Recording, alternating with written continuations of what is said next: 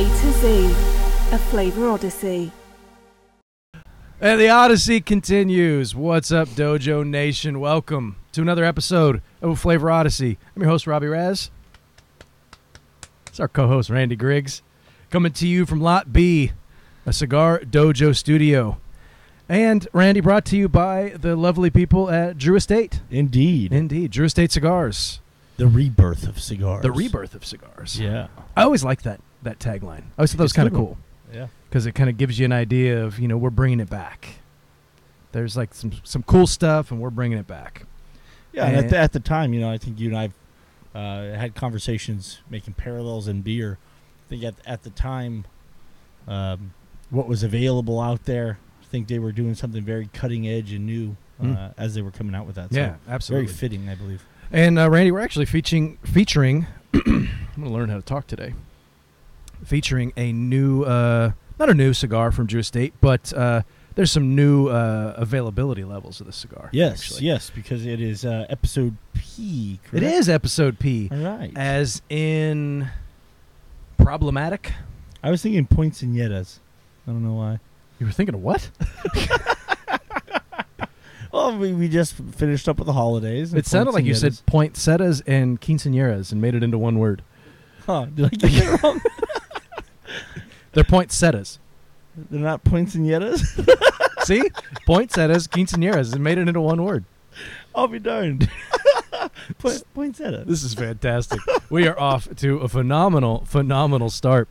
It is episode P, Randy. And P in this instance stands for Pappy, as the Pappy Van Winkle Family Reserve is the cigar that we're smoking from Drew Estate today, and is in porter. Randy, the style of beer, I haven't even opened my beer yet, the style of beer that we are featuring today.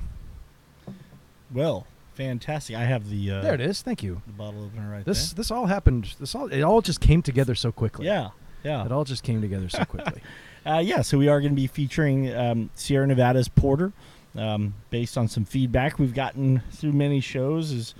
As we know, it's going to be somewhat tough to keep with beers that everyone can find around the country.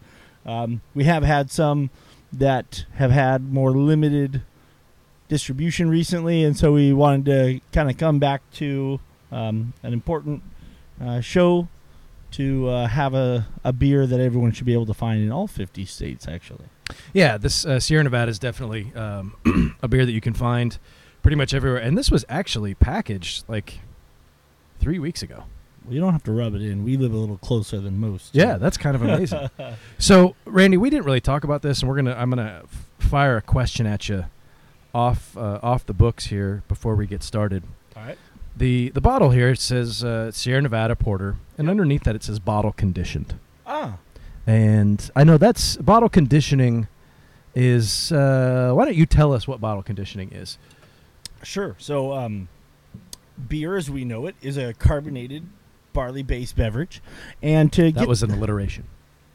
And to get the carbonation, you can go a couple different ways. What's most prominently used as a technique to carbonate liquid is literally just to force pure carbon dioxide in through a diffusion stone. So those stones will often be made out of either porcelain or a stainless alloy. It's like what you'd see in a fish tank. It's creating all the bubbles. And so a bright beer tank in a brewery has a big one like this, and you can force beer the CO2 in, carbonate that way. So there's this whole debate on whether there's a difference, but some would tell you that natural carbonation coming from bottle conditioning would give you tighter bubbles and a thicker, moussier head. So bottle conditioning means that after the beer's already been filtered and the yeast has been removed from it, a small amount of yeast and a small amount of corn sugar would be added to the still beer, the uncarbonated beer, as it goes into the bottles, and lets a small fermentation take place in the bottle. This is going to have the yeast consume the oxygen that's left in the bottle, so that also enhances shelf stability by eating up all that oxygen. And then it carbonates naturally that way. The one kind of thing that people don't love about bottle conditioning is it will often leave a small residue of the yeast on the bottom. Once they're done eating the sugar that was added, they go dormant again, fall out of solution, and become sediment at the bottom. But it does typically, it's debated, but most people will acknowledge that you get a tighter, kind of more natural carbonation from that method.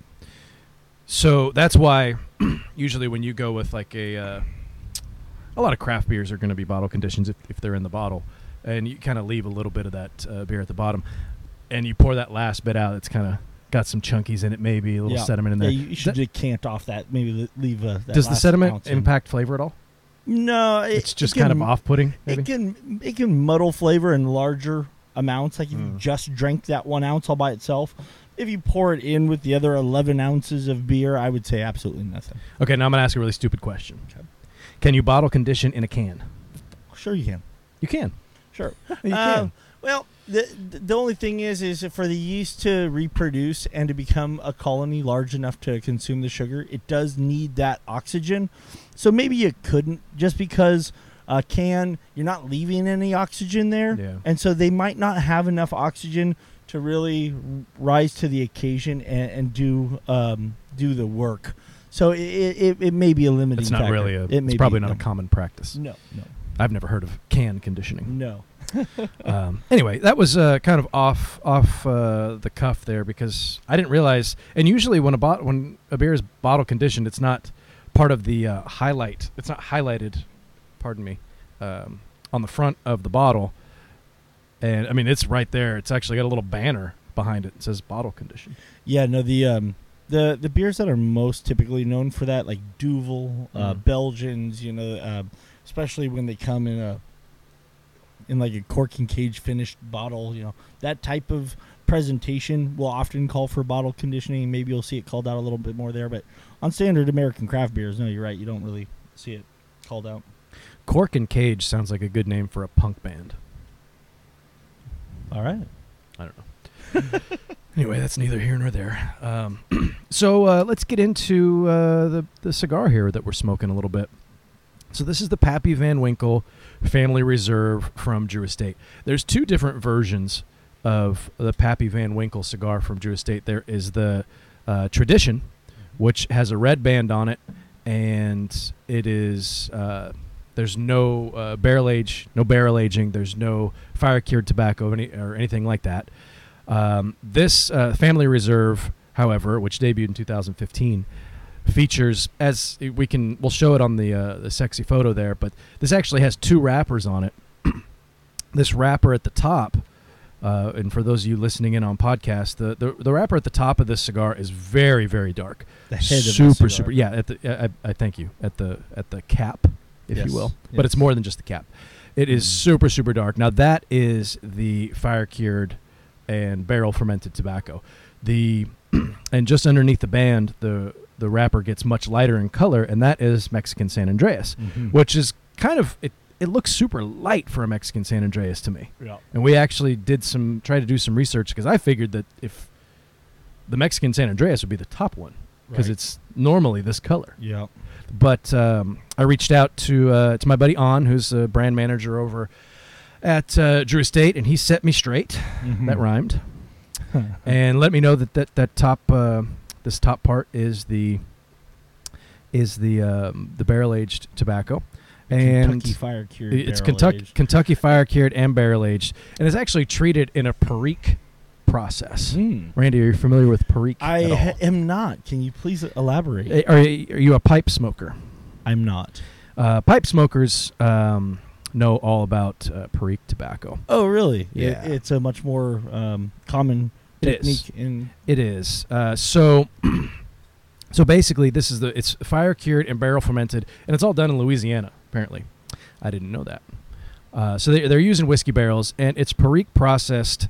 And basically, what that means is that you basically load up a barrel with tobacco, and you apply pressure and water, which causes it to ferment. So that causes your fermentation. So it's fermented under pressure, and that's a Perique process. It can't really be called Perique it's Perique processed. It can't be called Perique tobacco because it's not done in a specific region. Much like if a Belgian beer is produced in the U.S., it's a Belgian style. Right. Or Kolsch is probably the best example. Another one. If it's created anywhere out of sight of the cathedral, it's a Kolsch style ale. The or cathedral champagne. in Cologne. Indeed.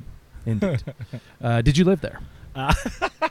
No, only visited. I visited there, and we were staying in a kind of a questionable part of town. Ah. And this was on my 40th birthday. We went through. We ended up at Oktoberfest, and I've told this story many times, but part of the deal was I wanted to drink all these different styles of beer, and so we stayed in Cologne, and we took a cab ride back our first night there after cruising around the town, and we told our cab driver where we were staying, and he didn't really know what the place was called. He didn't know the name, and then he looked it up. He's like, "Oh, that used to be a flop house." Nice. And if you don't know what a drug den on the other side, yeah, if you don't know what a flop house is, whoa! As I break the microphone here, if you don't know what a flop house is, go ahead and look it up. It's a family show. So that was good to know. Yeah. Anyway, so Perique processed tobacco. It's kind of a dying style of tobacco, and it's mainly used, like I said, in pipe tobacco mixtures and in some cigarettes as well. So this does have that fire-cured tobacco in it, like the KFC, that kind of thing. Mm-hmm. And Randy, when we opened these cigars up out of the box, fresh out of the box, and took the cello wrappers off, and I just took a sniff because I was trying to figure out which one was which, and it was like, whoa! I was totally blown away by the smell. It is smoky. It's pungent. Smoky, it's very, very pungent. But when you smoke it, it's not as overpowering as you think it's going to be to start with. It's still there. Yeah. There's a lot of fire cured flavor in there, and there's the barrel age aspect does add some sweetness to it. Mm-hmm. For me, the main thing I get from fire cured tobacco is that kind of barbecue like saltiness, and I'm not getting that from this. So it is tempered a bit. Okay. In my opinion. Yeah. No. I think in all things that are smoked that I've imbibed in, whether it be smoked meats or smoked beers, it's pretty common that the aromatics are more extreme than the actual flavor experience. Sure. That being said, it is smoky, and I taste the smoky. You're right; it does not have that barbecue, salty character, and there is some sweetness coming from the tobacco and potentially the barrel aging that kind of makes that a little, moderates that a little bit. Tempers it, as you said. Something I thought was kind of interesting was I had not heard of this, the Family Reserve, and as you said, it was just in October of this year. I hadn't said that yet. Oh, pardon. But no, go ahead. We'll get there. It is now. Initially, when this cigar was released in 2015, right. It was, and up until this past October, was available only at pappyco.com. Right. So it wasn't distributed to your local B&M or anywhere that carries Drew Estate stuff. That's right. It was only on their website. Mm-hmm. Now it is available at all Drew Diplomat retailers. Right. I shouldn't say it's available at all of them. They all have the option to carry it. Right. I don't think they force them to carry it. It's just and it's limited. So even if they want to, I don't know if they can. Yeah, not all everybody's carry going it to all get it year exactly. or anything. And there is a new size. There is a new size. So what I was going to say though that surprised me that I hadn't heard about this cigar at all until the announcement in October that it was expanding distribution. I didn't know about it. Huh. I thought Tradition was the first one released. So as you said, the Family Reserve was released in 2015. The Tradition, which doesn't have the fire cured or the barrel aging, was released in 2017. Then 2019, Family Reserve in both Robusto and Toro go out to Drew Diplomat retailers, and then they released a new size at the same time of the announcement in October of doing their very, very famous Flying Pig version Vitola, which is the 60 ring gauge, I believe, short perfecto. Yeah, they have it listed here as 3 15/16 inches. 3 and 15/16. So just shy of 4 just one. Just get that extra 16th in there. But it's 60 ring gauge, right? It's 60 ring gauge. Is, It's at its fattest. Right. Is a 60 ring gauge. Right. Sure. And Just now that one will stay exclusive to the Pappy & Co. Yeah. Yes. Good point. Right. Exactly. Yeah. That one will be exclusive. You can get it there now. Right. And the price point on those, they're 12 count boxes. They sell for just over $190 for a box of 12. And one thing I do want to just clarify: there is another size. There is a Churchill, a 7x48 Churchill that we left off. So the Robusto is 5 1/4 by 52. Toro, which we're smoking, is 6x52, and then there's a 7x48 Churchill. Now, and those three are all at Drew Diplomat. Correct. Those are all available through Drew Diplomat stores. Again, not everyone's going to carry it, but it's you can go to your local shop now and potentially purchase it, as opposed to only getting it through the Pappy Co. Website. And they all these range. It's not a cheap cigar. These range from $14 to $16 each, give or take, depending on taxes and everything are gonna chime in there as well. It's an interesting smoke. I smoked it when it first came out, and I haven't. And it was in the Robusto size, and I haven't smoked it since. It is super smoky, in a good way. We thought about pairing this with a smoked porter. Mm-hmm. There's one company, is it Alaskan? Mm-hmm. The Alaskan smoked porter. I couldn't find any of those, but I think that might have been overkill. I agree. On the smoky side of agree, things. Yep. Although, I didn't realize this was as smoky as it yeah, although I would still reach for a whiskey, and just obviously this is obviously blended to pair with whiskey, just like the Tradition also blended to pair with whiskey. The Tradition, I don't have the specs on that one pulled up. I'll pull those up a little bit later and go over that. But it's a really interesting smoke. The presentation is really nice. This band is very. It's kind of what you'd expect when two gigantic brands come together for something like this. Like Pappy Van Winkle, 150% of you know what it is. I don't know how many of you have drank it. It's not the easiest thing, Randy, to get your hands on. It comes out every year. I believe it's released on Black Friday. And well, they have so many different lines. There's Winkle and obviously. Yeah, I was really curious about the whole Pappy Van Winkle Family Reserve because I have seen some photos on social media recently where people had this label is the exact same label that you find on the bottle of the Family Reserve. Hey, smoking a cigar. Whiskey. And so I was really curious as to how they differentiate.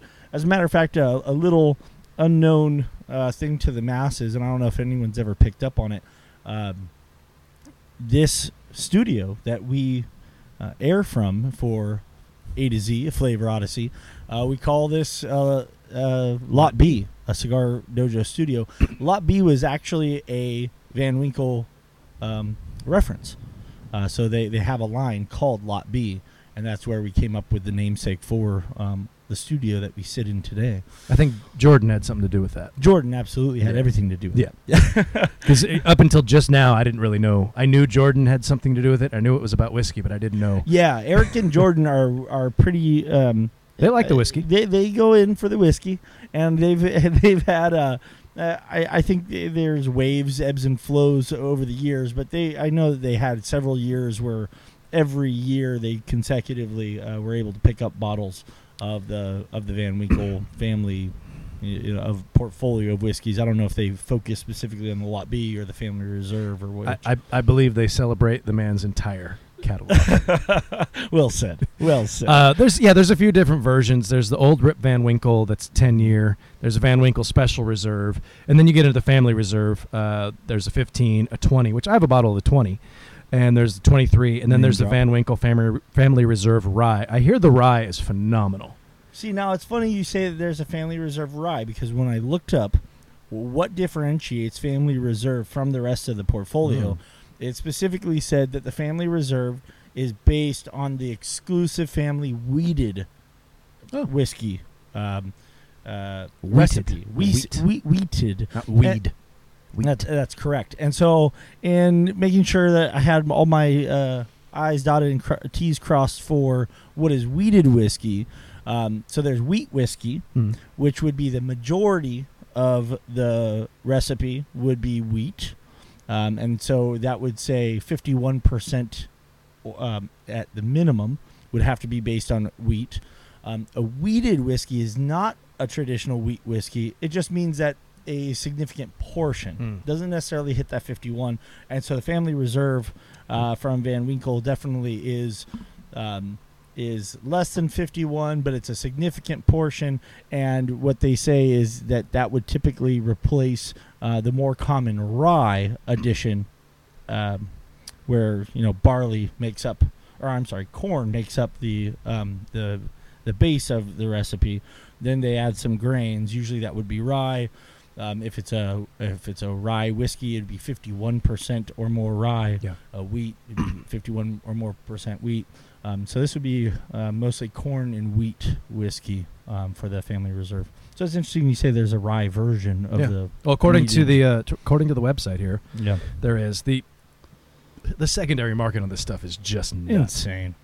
So, just for example, kind of ruins it a little bit. Yeah, the Pappy Van Winkle Family Reserve 15-year. The MSRP on that is $120. Reasonable price. Yeah, kind of. I mean, it's on the higher end for a lot of people. I mean, the higher end for me. I don't like to spend that much money. Sure, but Whistle Pig's $90. Yeah, so it's kind of in that vein. But these sell in the secondary market. The 15 years, like $1,500, if not more than that. I actually listened to a podcast called Criminal, and they would just be like quick 15, 30-minute episodes about different crimes, different levels of crimes. And there was one about Pappy Van Winkle, and they talked about the secondary market, and technically that's illegal. But there was one of the anecdotes that they shared was there's this bar, and I don't know where it was, and like every year they try to get Pappy, and I don't know how they decide who gets what or whatever. You probably have to buy X amount of this and that and the other thing. Mm-hmm. And so this bar for years and years and years was trying to get it, and finally they got one bottle after like 10 years, let's say. And so to celebrate, they made Jell-O shots out of it, and sold them for like $5 a shot. As just like a total middle finger to the whole process. That's awesome. And apparently this bar were getting death threats and all kinds of stuff from people who take their whiskey maybe a little too seriously. That's kind of a fun story. Yeah. That's actually a pretty good podcast. I don't know if they still make it. It's called Criminal. They were just fun little 30-minute listens while you're sitting in traffic. But let's we talked about the beer already. You want to talk about Sierra Nevada a little bit? They're kind of a big deal. They are, yeah. So real quick, let's talk about Sierra Nevada Porter. This beer itself comes in at 5.6% ABV, 32 IBUs, and finishes quite dry. The history of porters is an age-old tale coming from the United Kingdom. They have this great little blurb on Sierra Nevada's website. I'm not going to read it quote for quote, but it talks to the history of the beer. It started with the ship porters down on the docks. The blue-collar, hard-working guys that were out there, reeling in the ships on the docks. It's cold, it's wet. You need something a little bit more substantial than your common, golden ale or pale-colored bitter would have been the most common beer of the time there in England. And so this has some darker roasted malts, black patent malt that's going to give that black, dark, coffee-like flavor to the beer. So black coffee and cocoa characteristics. It is the precursor to what eventually would become stouts. So there were no stouts before there were porters. Porter was an original style, and as time went on and roasting technology advanced over time with the drum roller, they were able to kind of clean up some of that technique and impart more big, dark, roasted characteristics that would eventually become the stout.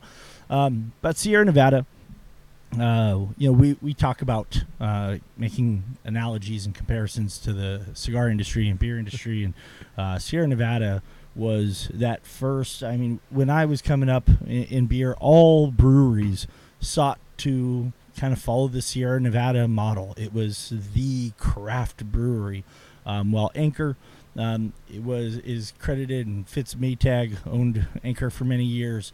Anchor was kind of credited for being one of the first craft beers, but Sierra Nevada is really who did it in a way to make it more widespread and more attention to this smaller segment of craft beer, back then called microbrewed. If you still call craft beer microbrew, 1990 wants their word back. It's just craft beer. And you're old. Yeah, stop it. Just stop. No, but a couple things I did want to point out from the history of Sierra Nevada. Ken Grossman, the founder of Sierra Nevada, opened a homebrew shop in Chico in 1976. And that's where his beginnings started, was as a home brewer, starting a homebrew shop. And what's interesting and noteworthy about the year that he opened a homebrew shop in 1976 was homebrewing wasn't made legal in America until 1978. So for 2 years, he was literally teaching classes and selling equipment and ingredients to do something illegal in your kitchen or garage, which I just find kind of funny. That I wonder how he did his taxes. That's a good question. That's a good question. So in 1978, homebrewing becomes legal, and in 1980, Ken got his hands on a 5-barrel commercial brewery made up mostly of recycled and reused old dairy equipment, and brewed his first batch of beer, and so that was the inaugural run for Sierra Nevada, and that was a stout. That was Sierra Nevada Stout. Was the first beer that they ever made. Later on that year, he made Pale Ale, and obviously Sierra Nevada and Pale Ale is what put them on the map. But there was a couple other firsts that Sierra Nevada was credited for. I told you I wanted to point out that in 1981, he made Celebration Ale, which was 2 firsts for the craft beer industry. It was the first seasonal beer that was ever made. He's credited for Celebration that comes out. It has those poinsettias on the... what did you call them? Poinsettias? That's a T-shirt. So. That might be that's going to be our Christmas T-shirt next year. With just covered in poinsettias. That's awesome. So Celebration Ale was the first craft seasonal release, and it was our first fresh hop beer. And I wanted to address that real quick, just because it's such a common question and misunderstanding that I hear from beer drinkers. Fresh hop and a wet hop beer are the exact same thing. Those are 2 terms that mean the same thing, and what it means is that the hops are taken off the vines and put directly into the beer, rather than the drying and curing process that hops would normally go through. Not the pelletized hops. They are not pelletized. That look like rabbit food. That's right. They don't smell like it, but they look like it. Right. And that's the most stable way to impart hops. If you're a home brewer, if you ever got a chance to go to a homebrew shop, you'll see hops typically look like rabbit food. But so a wet hop or a fresh hop beer means that you have to take it off the vines. You put it into the beer.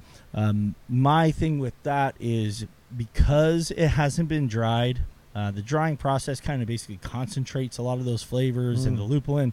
So you have to put in massive volume of these wet hops or these fresh hops.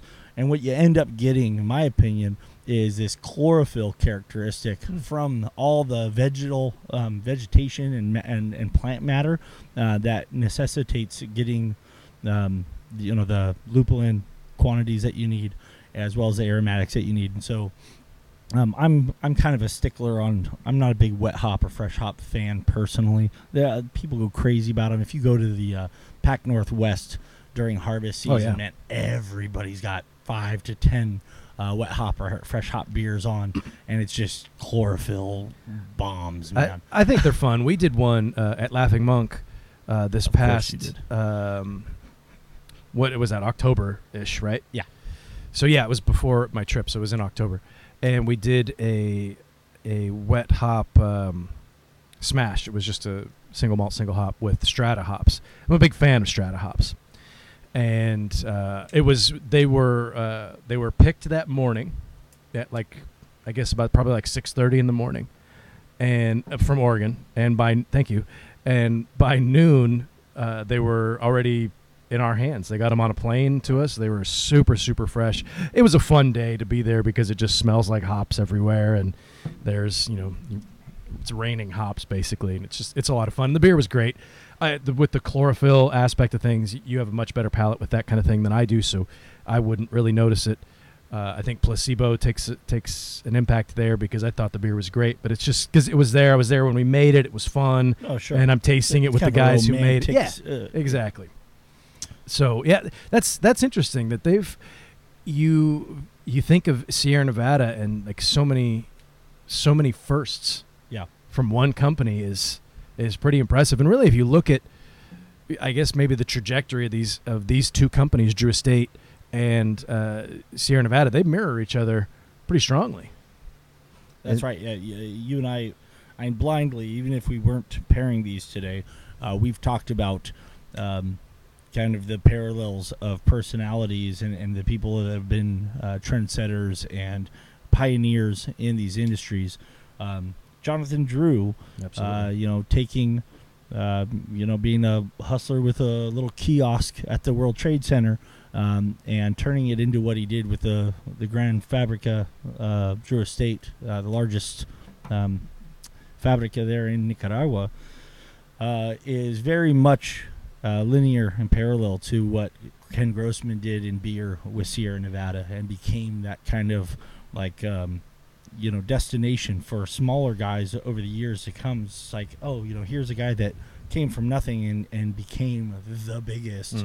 And so, I think it created a lot of entrepreneurial efforts in their wake of people seeing that, like, that's a possibility, and I can chase that. And how many great brands in both craft beer and in premium tobacco have chased, John Drew's dreams and said, well, if he could do it, why can't I, have some kind of stake like that, the same way that people have chased Sierra Nevada. Absolutely. They both changed industries, Yeah, I mean, their no respective doubt. industries for sure. Yeah, no doubt. So, anything else on Sierra Nevada? I didn't mean to cut you off there. No, not at all. I think I talked about the flavor of it. It's I know there's a whole long timeline. I'm looking at your notes over here. I just want to make sure that you got touched on all that. Okay. Yeah, I touched on what I've never been up to their. I've never been up there. Yeah. Oh, they are the both buildings now. So the Chico building. The first time I ever went up there, I was judging a homebrew competition. And you go in the bathrooms. So they have this German copper-clad. The first thing you're going to tell me about is their bathrooms? Yes. But they have this copper-clad, these huge copper-clad kettles with these beautiful flues going up through their roof, but it's like a 40-foot roof. So it's these huge copper tubes going up. But when you go into their bathrooms, all their sinks are copper-clad. So they match the brew house. Thought that was pretty dope. And they've got like little Sierra Nevada tiles custom made in set in the bathroom. They're really nice. They also have a music venue that's made of like all mahogany. Like the whole dang room is made of mahogany. It's it's also like a big brewery, and they make a lot of beer, but the bathrooms are great. I love it. They were impressive bathrooms. They had music playing. It was very I want to go up there just to pee now. Got to do it. No, I've never been, and I've heard their Oktoberfest is good. Oh, their Oktoberfest. It's one of the best. So the thing about that is it's a different beer every year. So no, their Oktoberfest, like they have their Oktoberfest. Oh, party. Their party. Oh, there. the event. Not yes. their beer specifically. Yeah. But their beers are always great for Oktoberfest. That's one of their best seasonal releases after the Celebration Ale. And that recipe changes every year, and they do collaborations with German brewers. So they really work hard to bring that German classic flavor component to it. That's cool. But yeah, no, it's funny because the first time you go in there, and as well known as Sierra Nevada and their portfolio of beers are, you could probably name 5 to 6 that you've drank and found with regularity over your drinking life. You go up there and there's 30 Sierra Nevada beers, and there's all these beers you didn't know they made. Like, I didn't know they had a crystal wheat or a their barley wine. Bigfoot is a classic, but they've got a small beer that comes after that. And I've always liked the Narwhal. Oh, the Narwhal Imperial Stout is fantastic. Nice. I love that one. And they do barrel-aged versions of that, or at least I've seen a couple of them. I don't know if they still do. Mm-hmm. They have a tap room in Berkeley. They do. I've never been there either. Really? Why have I not gone to these places? I don't know. It's like 10 miles from where we're sitting right now. What the hell? That's just crazy. And then they opened a second location in 2015 in the same year this cigar came out. They opened in Mills River, North Carolina, out by our good friend Cigar Coop. And so Mills River is like a suburban off of it's right next to Asheville. Asheville's a big deal. A lot of beer up in Asheville. Yeah, from what I hear. They changed some regulations to give tax breaks to breweries to open there.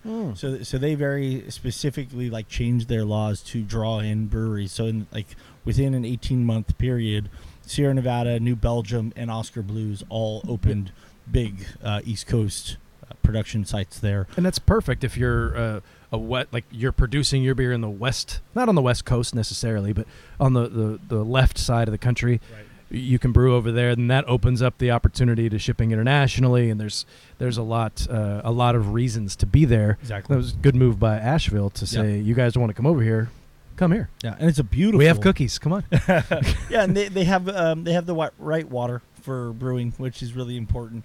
And it's a beautiful, beautiful area, and culturally, it's especially for Sierra Nevada, it's very similar to the kind of granola kind of lifestyle of Chico or you said Berkeley. That with some disdain. Hey, it's lifestyle. Randy, are you going to get political on the show? No. On that note, damn hippies. So 5.6%. This is a pretty easy drinking, very dry beer. It is. Has a finishing gravity of 3.5 Plato, which is a lot lighter than you might think of a color of a beer with this color. So I think the coffee and kind of darker flavors that are coming from that are somewhat restrained. Yeah, it's the not body like a on big, this. rich Yeah, beer. the body on this is definitely on the thinner side for me. Correct. Yeah. In comparison to another kind of staple porter that we had earlier in the show from Anchor, that had a thicker mouthfeel to me. It was a bit sweeter.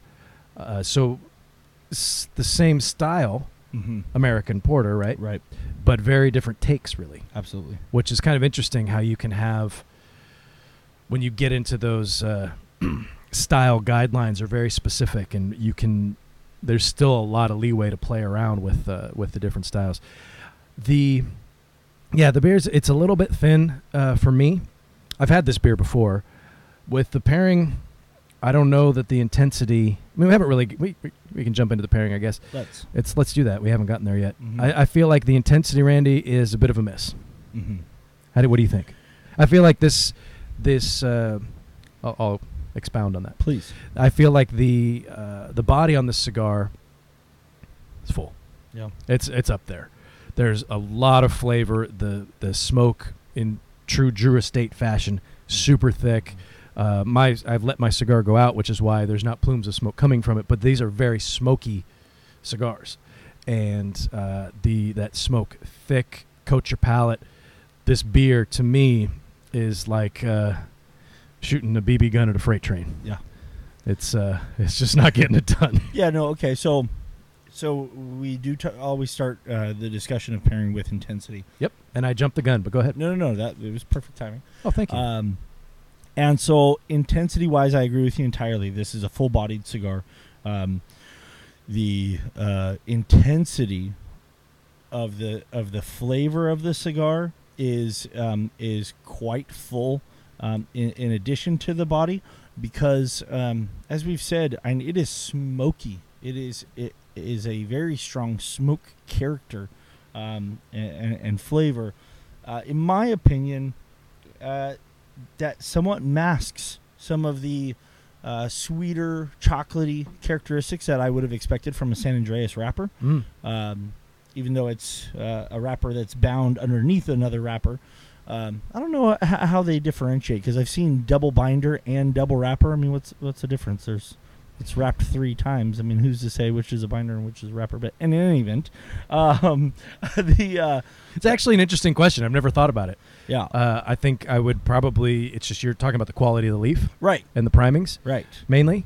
So they use wrapper quality for that middle one versus a double binder would be binder quality?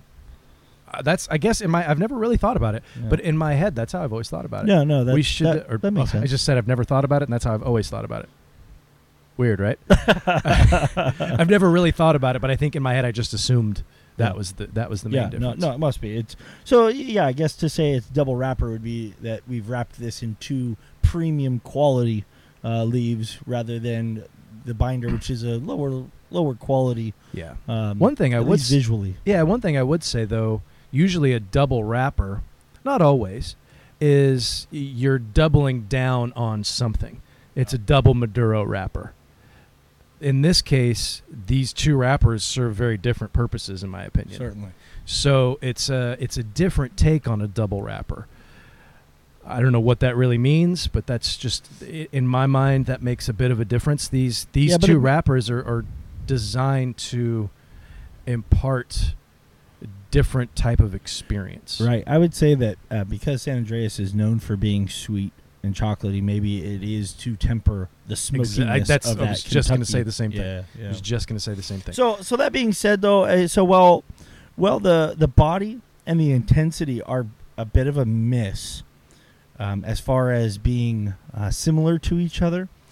I also think that, well, I guess you could go either way. The sweetness is going to do one of 2 things. If we had, say, for instance, paired this with the Anchor Porter, which is sweeter, the sweetness to me would likely leave that smokiness to resonate in the palate more, as the sweeter beer is going to linger on the palate and kind of leave that sweeter residue.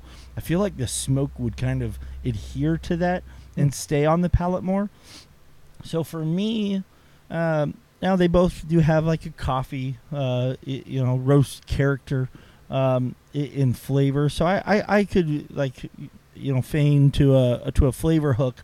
I actually think I prefer the lighter, waterier, less body beer because it's somewhat rinsing the palate of the smokiness of the cigar while leaving some lingering coffee notes.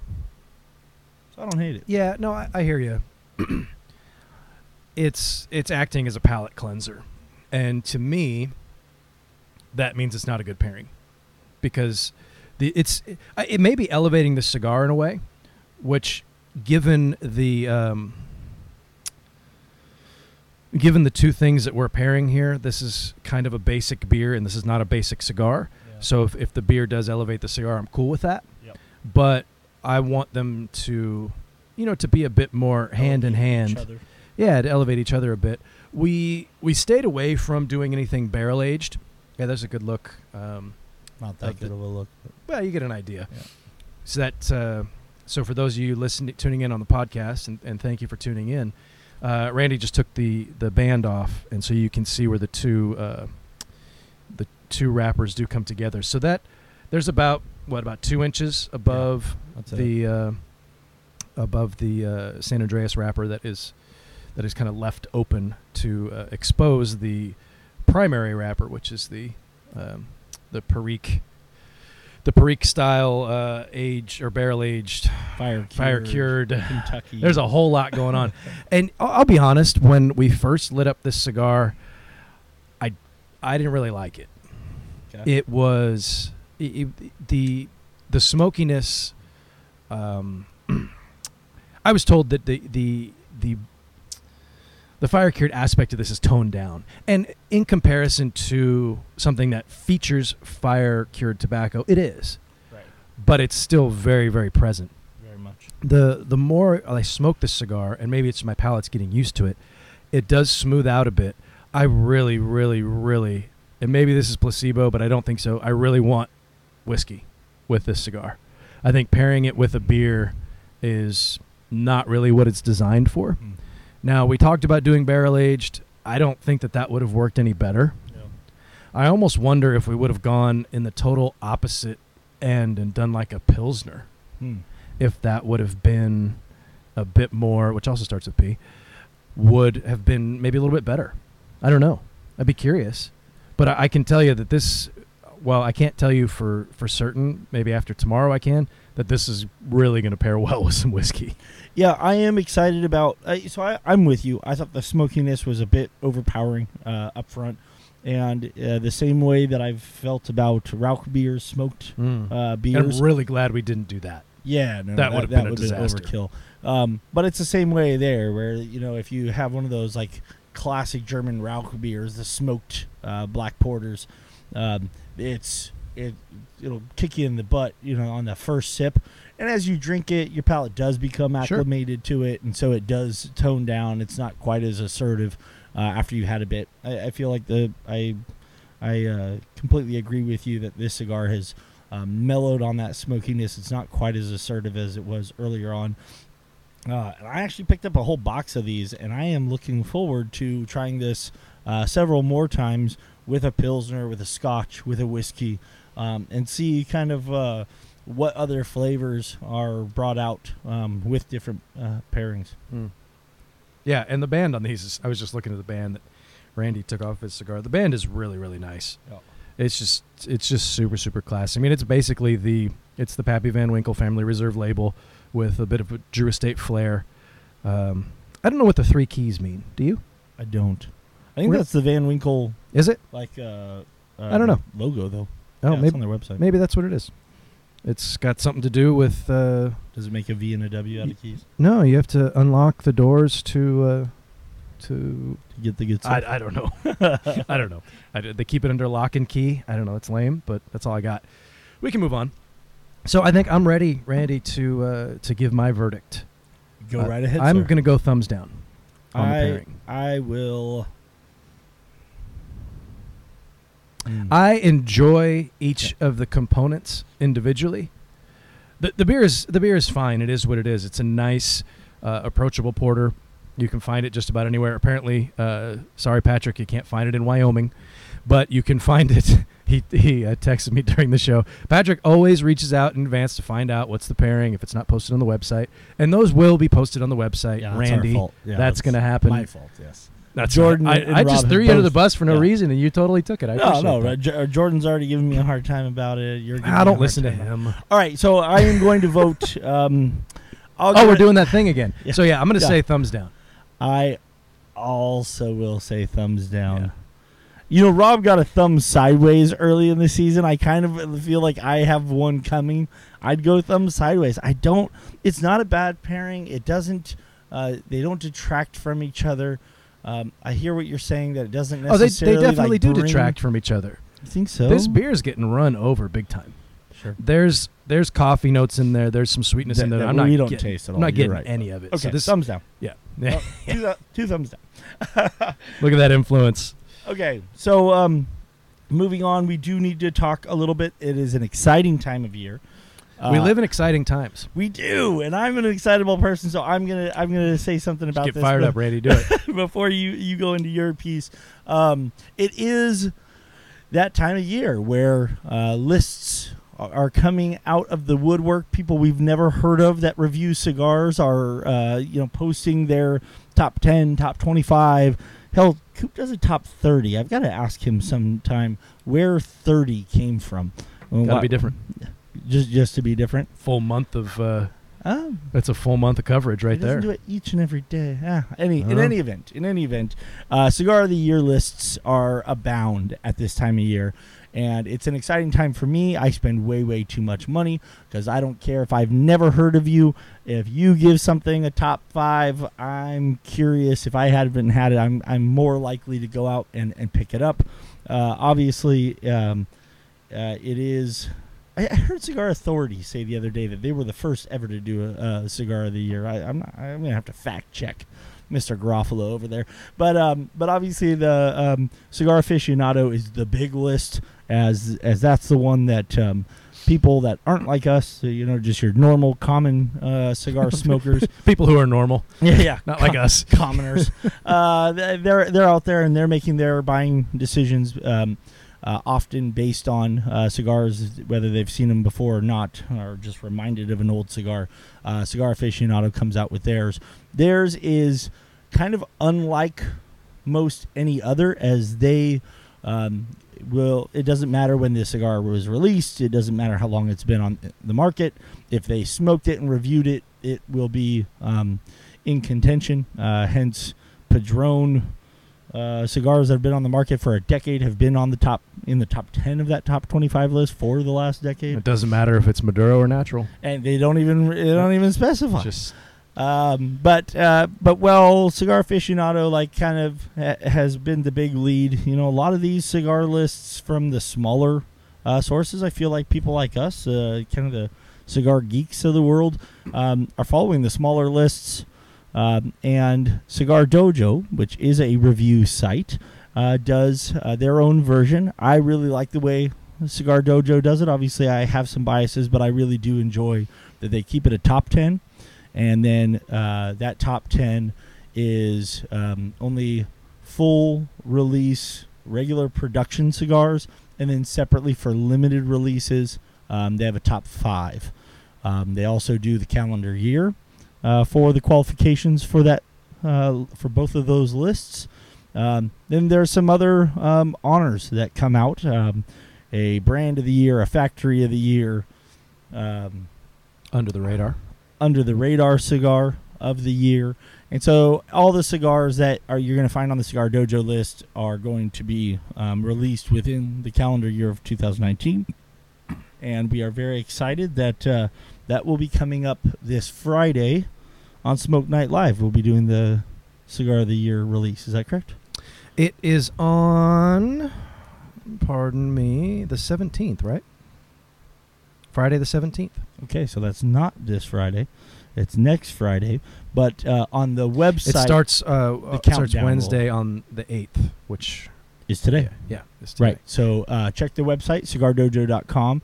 We'll be starting to release a countdown as we move towards the final announcement on the 17th of the Cigar of the Year and the limited Cigar of the Year as well. Absolutely.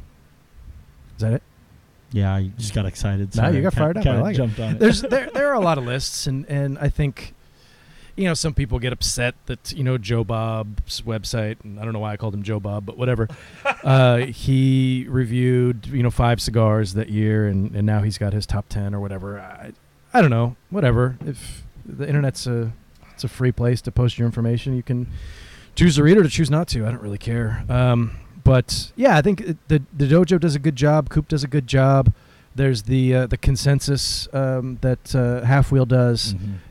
It's not their list. It's they have their formula that takes into consideration everything from Joe Bob to Coop and Cigar Dojo and everybody in between and all that. So I think last year it was 28 different lists that they combined. And yeah, so that's a lot of work. That's a ton of work. Yeah. That one I think gives you more of a mean of what everybody's liking. Sure. But for me, I figure if you're putting together a list, you put a lot of thought into and a lot of passion into the cigars that you smoked, and you really want to call someone out as someone that really stood out to you from everything else Sure. that came out. And everyone's got different palates, and so a cigar that I absolutely love, Rob only thinks is mediocre. Aaron thinks is crap. It isn't the end all be all. But I want to try the cigars that really moved somebody to say, hey, this was a top 5 or number 1 cigar for me. So Sure. Yeah. No, I agree. I think no, and I'm curious to see what comes out on the dojo list. I actually didn't contribute to the dojo list this year because you're a Grinch. No, it's got nothing to do with that. I started when the year started. I was still working for a manufacturer. Right. And I didn't really get really up and going with the dojo until mid-year, and so there's a lot of stuff on the list that I actually haven't gotten around to smoking yet. So 2020 will be different. I'm more heavily involved at this point, and we'll make it more of a year. It's because that's a lot of work to get in and smoke all these different cigars. And so I give kudos to anybody who does that and takes the time to, do a write-up and take pictures and do all that stuff. It's a lot of work. I've done it before on my own website, and Yep. it's a lot of work. So kudos to everybody who does it. But yeah, I didn't. I know you shared your opinions, Randy. I did. I gave votes. I don't know if they'll count. That's going to be up to Eric and half Jordan. votes. Yeah. I think some of they'll probably scratch my number 10 and my number 1 and only look at the ones in between. Probably. So that's one thing that's cool about the dojo is it is a team. Mhm. It is a team process. It's not just one guy picking these. Oh, absolutely. And not to take anything away from one guy doing it. It's just that's one thing that I think is really cool about the dojo, and one of the reasons I was really excited to join the dojo family is because it's more than just doing reviews of cigars. I mean, there's a lot more involved in what happens here on the dojo, like the show, for example, and things of that nature. So on that note, look for that starting on the 8th and through the 17th will be the final reveal on Smoke Night Live. And what else? You got anything else? That's it for me, pal. That's all right. I guess that's it for me too. Then. All right. So we got Randy did thumbs sideways, right? Or no, you did thumbs. I both talked did thumbs down. I talked into thumbs down.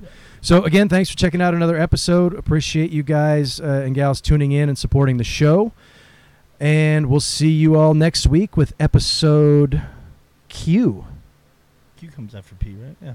Do we know the cigar for Q? We do. It is the. Ooh, do we? Yeah, we do. It is. We're going to decide right now. It is the. We know that we're doing the Dunbarton Tobacco and Trust Mi Querida. Tricky Traca. And we're going to do a tricky. We're doing the Tricky Traca. the 48 or the 52. Yes. Whatever. There's I say 48. You want to do the Corona Gorda? Yeah. All right. So it is official. It is in the annals of time. We will be doing the Mi Querida Tricky Traca And Corona Gorda. we will be pairing it, Randy, with any beer that we deem to be quaffable. Ooh, well done. I love that word. Good callback to last week. I love that like word. that. No, we have a beer, don't we? I don't know. Shit, I We did forget. this a couple weeks ago. So I forget. anyway, the Mi Querida Tricky Traca is the cigar for Q. We'll get the beer posted pretty soon. I think it is already on the list, but I don't have it in front of me, so Yep. my bad. Anyway, thanks again for tuning in. We'll catch you guys next week as the Odyssey continues.